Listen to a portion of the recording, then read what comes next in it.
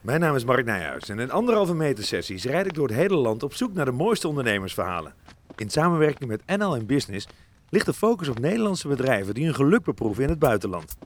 Vandaag ga ik langs bij Nico van Vuren. Zijn bedrijf SGL System maakt furoren over heel de wereld. Van de Kuip tot aan Wembley en van Wimbledon tot aan het WK in Qatar. Neem een pitch en Nico is on it.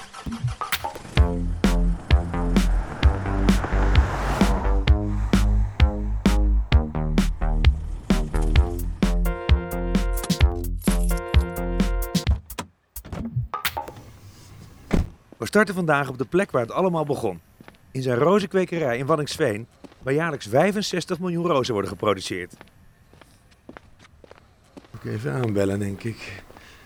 Oh ja, SGL. Daar komt Nico aan, denk ik. Goedemorgen, Nico. Goedemorgen. Leuk je te ontmoeten. Wederzijds. Kunnen we een hand geven of doen we een elleboog? Wat jij wil. Goedemorgen. Goedemorgen.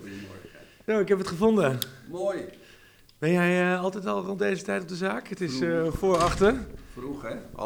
6:30. Ja? Meestal 6:00, 6:30 ben ik op de zaak. Vind ik heerlijk. Maar dat betekent ook dat je er s'avonds al redelijk betijds in gaat liggen?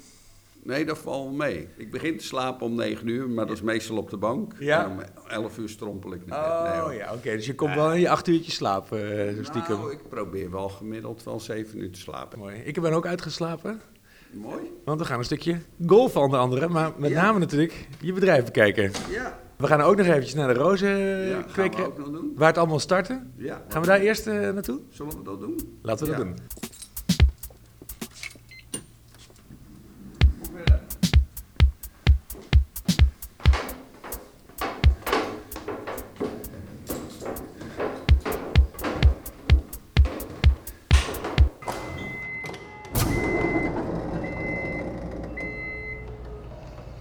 Nico trekt aan een touw en de deur gaat open.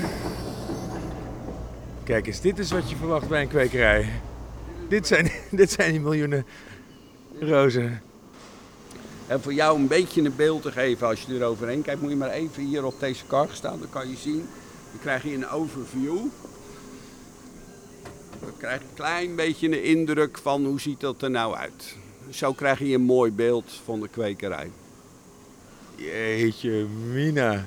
Over voetbalvelden gesproken, hè? Ja, er is over voetbalvelden gesproken. Ja, 20 hectare, dat is, nou ja, wat zal het zijn, 25 voetbalvelden ongeveer. Aan productie, ja. Dus...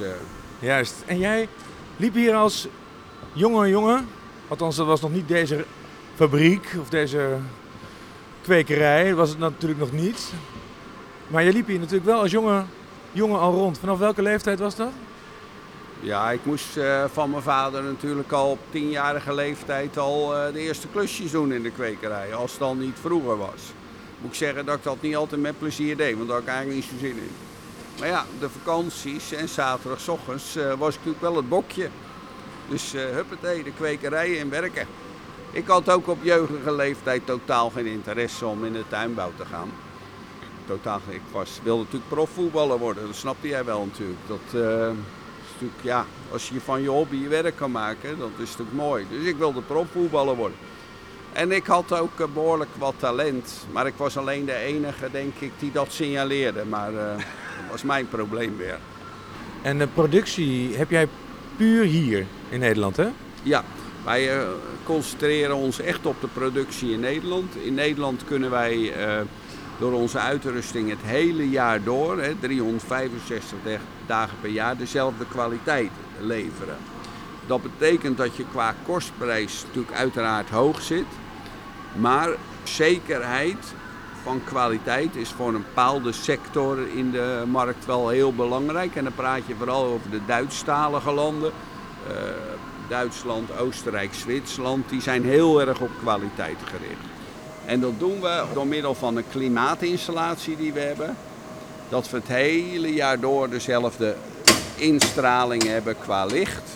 Of zonlicht of kunstlicht. Daarnaast koelen we de rozen ook, omdat het te warm is. En daar zijn wij uniek in. Om zodoende het hele jaar door eenzelfde kwaliteit te kunnen hebben. Juist. En dat is heel specifiek modelmatig werken. En deze technieken, dat zijn de technieken die ook de grasvelden van Wembley tot aan Highbury tot aan Camp Nou zo mooi maken. Ja, inderdaad. En het leuke ervan is dat we een hele mooie combinatie hebben om de teeltechniek uit de tuinbouw met de voetbalwereld te combineren. Ik heb teeltspecialisten uit de graswereld heb ik binnen naar mijn bedrijf gehaald, SGL. Dat is natuurlijk een ander bedrijf als de rozenkwekerij Portanova. Maar ik ben van beide bedrijven Anderhalve. Hoe is die verhouding qua omzet bijvoorbeeld? Is de rozen nog altijd het leeuwendeel of is dat inmiddels al lang ingehaald?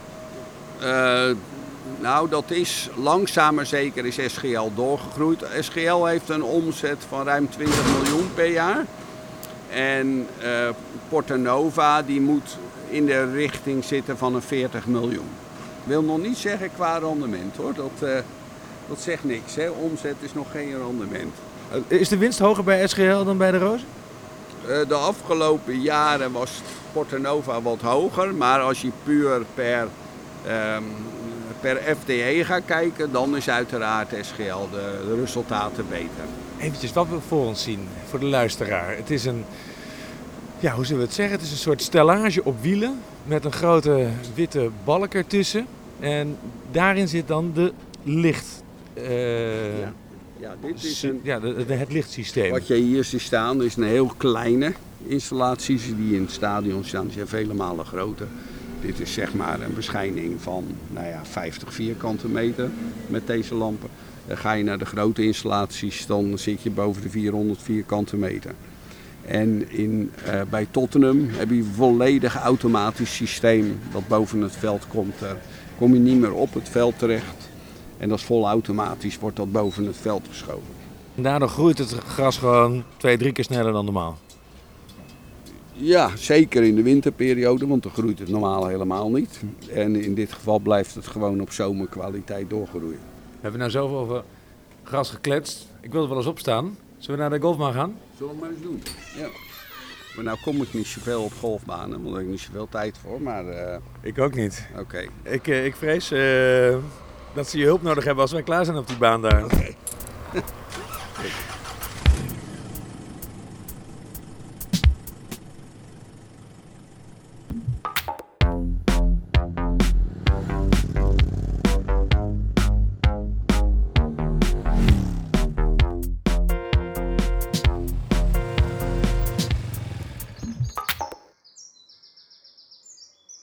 Nico, we staan op de golfbaan. Ja. We zijn allebei zo groen als gras als het gaat om golfen. Het weer is goed. Maar wat vind je van het gras? Nou, dat is even wennen met de graskwaliteit die wij gewend zijn in stadions. Maar met golfen moet je vooral op de greens letten. Maar wat zou je hier nou aan kunnen verbeteren? Nou, hier in dit gedeelte kan je bijzaaien. Je kan het, hier zou je betere groei kunnen hebben. Met de apparatuur die wij hebben kan je ook dit verbeteren. Maar dat is een keuze natuurlijk. Het moet ook rendabel zijn. Het hoeft allemaal geen Wimbledon kwaliteit te zijn. Nee. Natuurlijk. En daarvoor met golf is de greens enorm belangrijk. En dat ziet er tot nu toe keurig uit. Zullen we eens kijken welke club je dan moet hebben? Ja, laten we maar eens even kijken.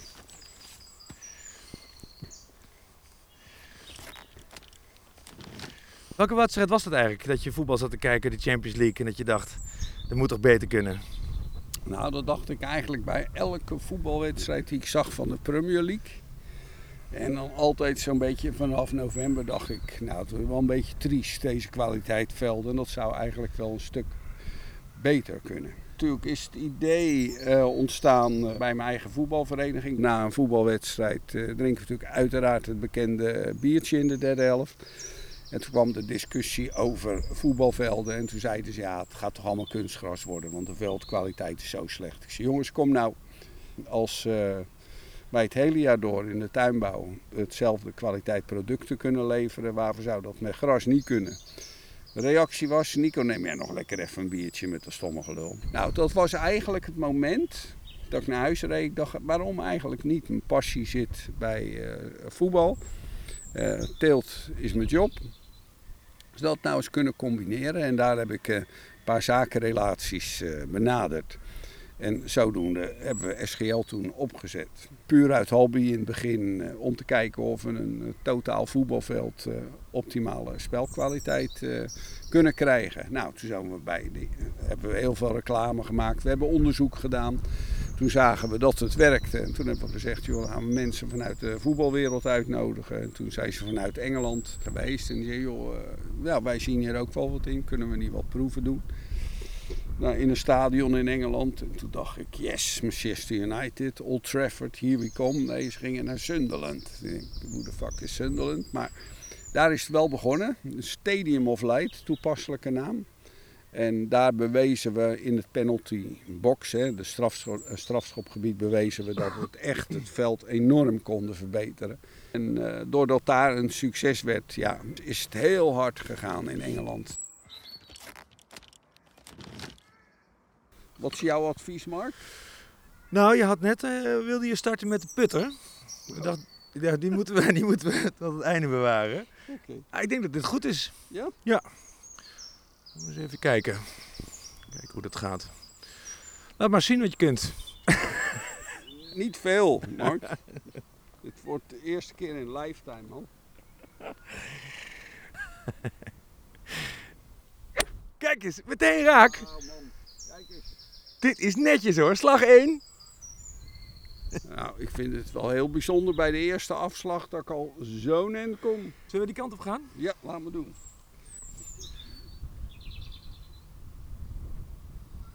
Het handelsdrijven, het zaken doen in Engeland. Wat is daar anders aan? Wat waren je ervaringen daar? Wij hier in het westen in Nederland zijn vrij direct. Wij zeggen vrij snel wat we ervan denken. Echt onze mening geven. Een Engelsman is toch wat gereserveerder. Die zegt niet gelijk, ik vind het helemaal waardeloos. Die zegt misschien een beetje ja, maar doet dan nee. Dus dat is wel duidelijk een verschil. Maar op een of andere manier, dat zei ook de groundsman van Arsenal destijds, maar heel raar. Normaal zou die openheid die jij hebt helemaal niet gewaardeerd worden. Maar op een of andere manier heb jij een gunfactor, waardoor dat toch geaccepteerd wordt. Hij zegt, ik heb Arsène Wenger uitspraken naar jou zien doen die ik hem nooit naar een vreemde hoor doen. En dat is dan wel een voordeel, want dan krijg je toch die vertrouwensband. En dat is heel belangrijk met zaken doen. Voor de rest, als je in Engeland kijkt, de waardering die een groundsman krijgt is even van een heel ander niveau als in Nederland. In Engeland is een groundsman hoort eigenlijk in de directie. En in Nederland heb je dat helemaal niet. Dus dat groundsmanschap, dat is wel typisch Engels. Beetje puur topkwaliteit grasmat. Dat kennen wij in Nederland en de rest van Europa niet. Maar ondanks en doordat wij nu met al die clubs werken, zowel in Engeland en in Europa, wordt die kennisuitwisseling is wel heel groot geworden. Realiseer me eigenlijk hoe relaxed het is hier te lopen. Er is een nieuwe hobby geboren misschien. Ik denk het ook. Dat zal mijn vrouw ook heel leuk vinden. Nog een hobby erbij. Ja, gaat goed. En internationaal ondernemen, is dat heel anders dan het ondernemen hier in Nederland? Ja, dat is inderdaad heel anders. Je hebt natuurlijk met culturen te maken. Wat een enorm grote verschil is, waar je enorm aan moet wennen. Want je gaat natuurlijk toch altijd met de perceptie zoals wij in Nederland zaken doen. Of als je in Engeland zaken gedaan hebt, denk je ook weer dat op dezelfde manier in Duitsland te kunnen doen. En dan praat je nog maar over West-Europa. Maar als je Zuid-Europa doet, daar zie je bijvoorbeeld al dat de betalingsmoraal in Zuid-Europa is al anders als in Noordwest-Europa. En daar moet je allemaal aan wennen, hè? Want je maakt afspraken met elkaar en dan denk je, nou dat is allemaal geregeld. Maar dan zie je toch dat bepaalde gewoontes en normen toch anders zijn. Maar dat is natuurlijk ook weer heel verrijkend.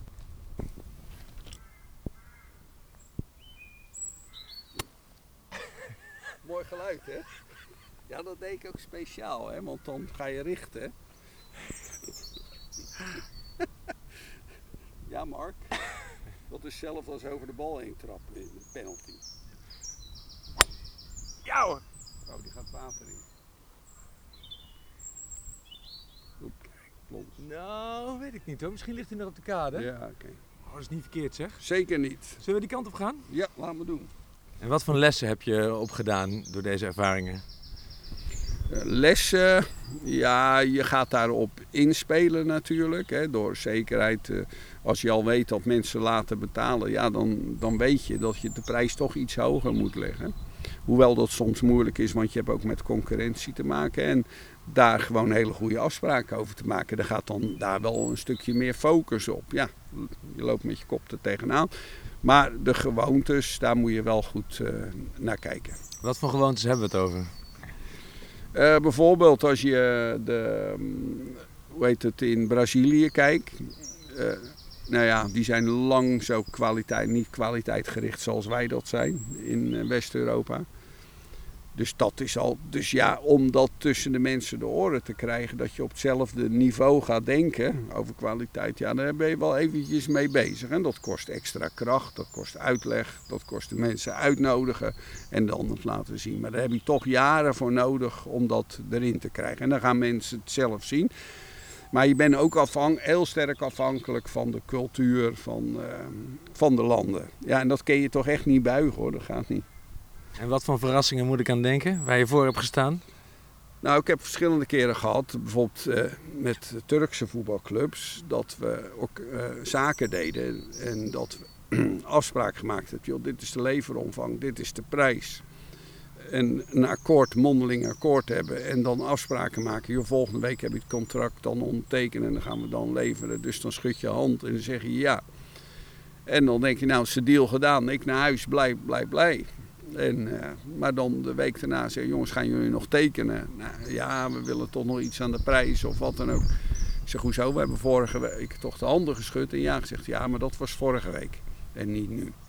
Nou, dus dat is een tuittaal. Als wij hier in Nederland zeggen, man, een woord. Dan hoeven we nog geen eens een handtekening, dan hebben we die deal al. Maar dan zie je dan toch dat het in andere culturen, en dat vinden ze ook heel normaal.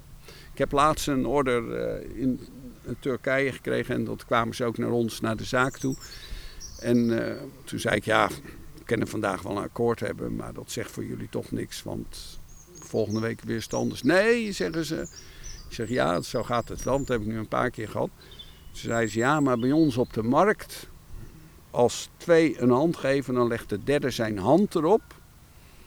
Dus als waarborg, als getuige dat deze deal hierbij geklonken is. En dat heb ik toen uitgevoerd, want er waren 2 Turkse mensen, 2 Turkse bedrijven ook.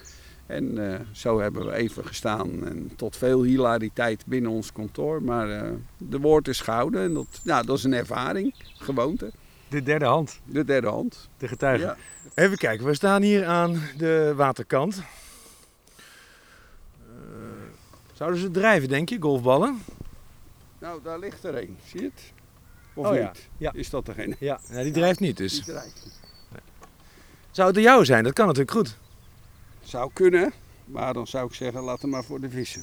Ja. Even kijken, nee, maar wacht eventjes. Ik heb hier in de tas natuurlijk nog extra ballen. Ja, je hebt alles Hè? op. Ballen zat. Pak er nog eentje bij. Zo. Daar gaat hij, Mark.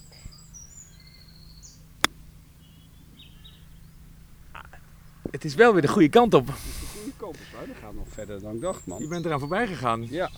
Nou, maar we komen in de buurt. Gaan we kijken. Een fout gemaakt wat je anders zou doen als je het over mocht doen? Nee.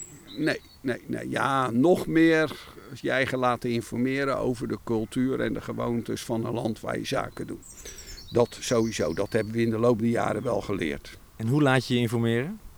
Nou, door je netwerk. Hè. Het netwerk wordt steeds groter, dus je spreekt mensen die zaken doen in het Midden-Oosten of in Zuid-Amerika of Zuid-Afrika. En die spreek je voordat je de zaken gaat doen om even geïnformeerd al om voorbereid zijn. Dan word je toch nog wel eens verrast. Maar zodoende voorkom je wel grote fouten. Heb je daar mensen voor in dienst? Uiteraard hebben wij onze agenten in die regio zitten.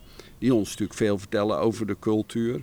We hebben natuurlijk ook van de overheid, Rijksdienst voor Ondernemers, die ondersteunen ons ook daar. Hoe je met de cultuur om moet gaan, hoe je de mensen moet benaderen, et cetera. Ja, van lieverlee ga je eigen dag goed op instellen. Je moet je eigenlijk voorstellen, toen ik net uit de kwekerij vandaan kwam, begon met SGL, kon me totaal niet voorstellen van andere culturen. Je zat toch in je eigen wereld. En dan, dat is wel een hele leuke ontwikkeling. Dus dat je heel veel verschillende culturen, heel veel gewoontes. Je wordt verrast en dat is ook een verrijking voor onszelf als bedrijf. We kunnen er ook weer heel veel van leren van andere culturen ook. Elk land heeft zijn eigen gewoonten en culturen. En dat is heel leuk. Zullen wij die bal eens even proberen te putten? Ja. Nico, we liggen op, wat is het, een kleine 10 meter van de hole. Nico van Vuren. Gaat hij de par halen? Kom verdomd dichtbij, Nico. Ja, dat wordt de 4e slag, hè. Moet gaan lukken, toch? En laten we de stok erin staan. Ja, zal ik die eruit halen? Ja. Oh! Ja. Jawel! Zo, Mark, nou, Gefeliciteerd. volgens mij heb ik hier best talent voor, denk je niet? Mark? Ik denk dat je eens een keer 18 holes moet gaan doen. Ik ga het eerst keer zelf trainen voordat ik met mijn vrienden meega. Het ging je goed af. Ja, nou, ik ben er ook heel content mee, Mark. Nico, ik wil je onwijs bedanken voor een hele leuke ochtend en de inkijk in je 2 hele mooie bedrijven die hand in hand gaan. You're living the dream volgens mij. Ja, dit is was zeker een jongensdroom. En nog steeds, want het verder te ontwikkelen. Maar als je altijd met je vrienden, als je dan in die stadions kan lopen, dat is natuurlijk geweldig. En als je tijdens wedstrijden of op tv het veld prachtig bij ziet en je stuurt ook nog even een appje naar de ground, het ziet er weer perfect uit. En dat is geweldig leuk. Een paar jaar terug ben ik met mijn broers naar Manchester United geweest. En toen vertelde de groundsman aan mijn broers. Dus Nico heeft heel veel betekend, of SGL heeft heel veel betekend voor eigenlijk de Premier League. Het is geweldig leuk als iemand anders dat tegen je broers vertelt, terwijl wij thuis niet bepaald complimenteus zijn naar elkaar. Dankjewel. Graag gedaan. Wat een schitterend verhaal van Nico en zijn rozen- en grasmat-imperium. Ter verdere verdieping heb ik een afspraak met Line Biewinga, Executive Director Membership van de NBCC, de Nederlands-Britse Kamer van Koophandel.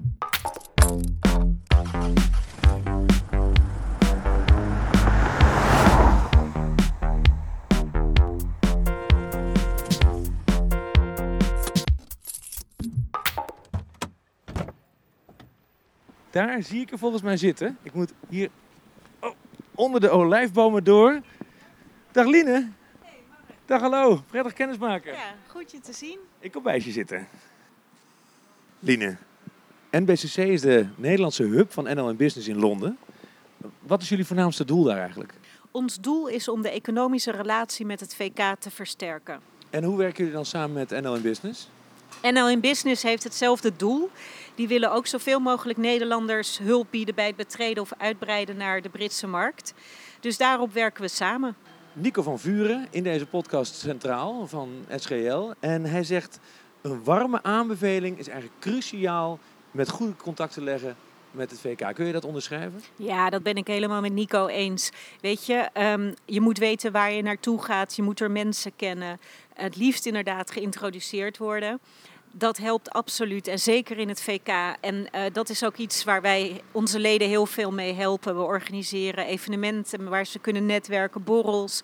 Maar ook heel veel 1-op-1 introducties. Nu tegenwoordig via Zoom of via mail of via de telefoon.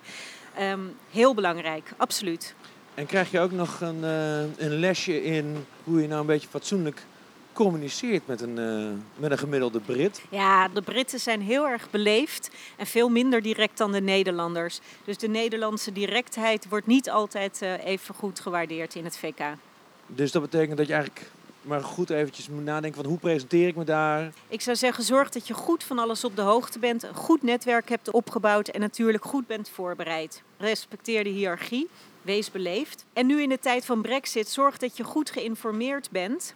Bijvoorbeeld door deel te nemen aan ons webinar op 2 juli met minister Kaag. Het is echt over Brexit en de impact op jouw bedrijf. Praktische adviezen over hoe je je kan voorbereiden. 6 juli is een webinar voor iedereen die zaken wil doen in het VK of ze graag zijn bedrijf wil uitbreiden. Dus daarbij krijg je heel veel praktische tips over waar kan je producten en diensten afzetten. Hoe zit het met de wet en regelgeving? Waar kan je klanten vinden? Waar kan je distributeurs vinden? Kortom, dat is echt voor iedereen hele belangrijke kennis die zaken wil doen met het VK. En dat geldt voor een start-up tot aan het grotere MKB? Absoluut. We richten ons voor dat webinar met name op MKB-bedrijven. Maar het geldt voor iedereen. En sowieso bij onze organisatie, bij de NBCC, is iedereen welkom. Van multinational tot start-up, scale-up, MKB. Line, onwijs bedankt. Graag gedaan.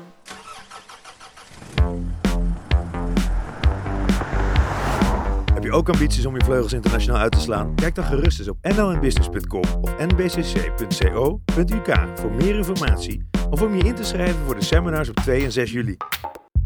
De komende aflevering richt ik me op de Duitse markt. Meer weten? Probeer me maar eens bij te houden op rtlnieuws.nl, Spotify, Soundcloud of iTunes.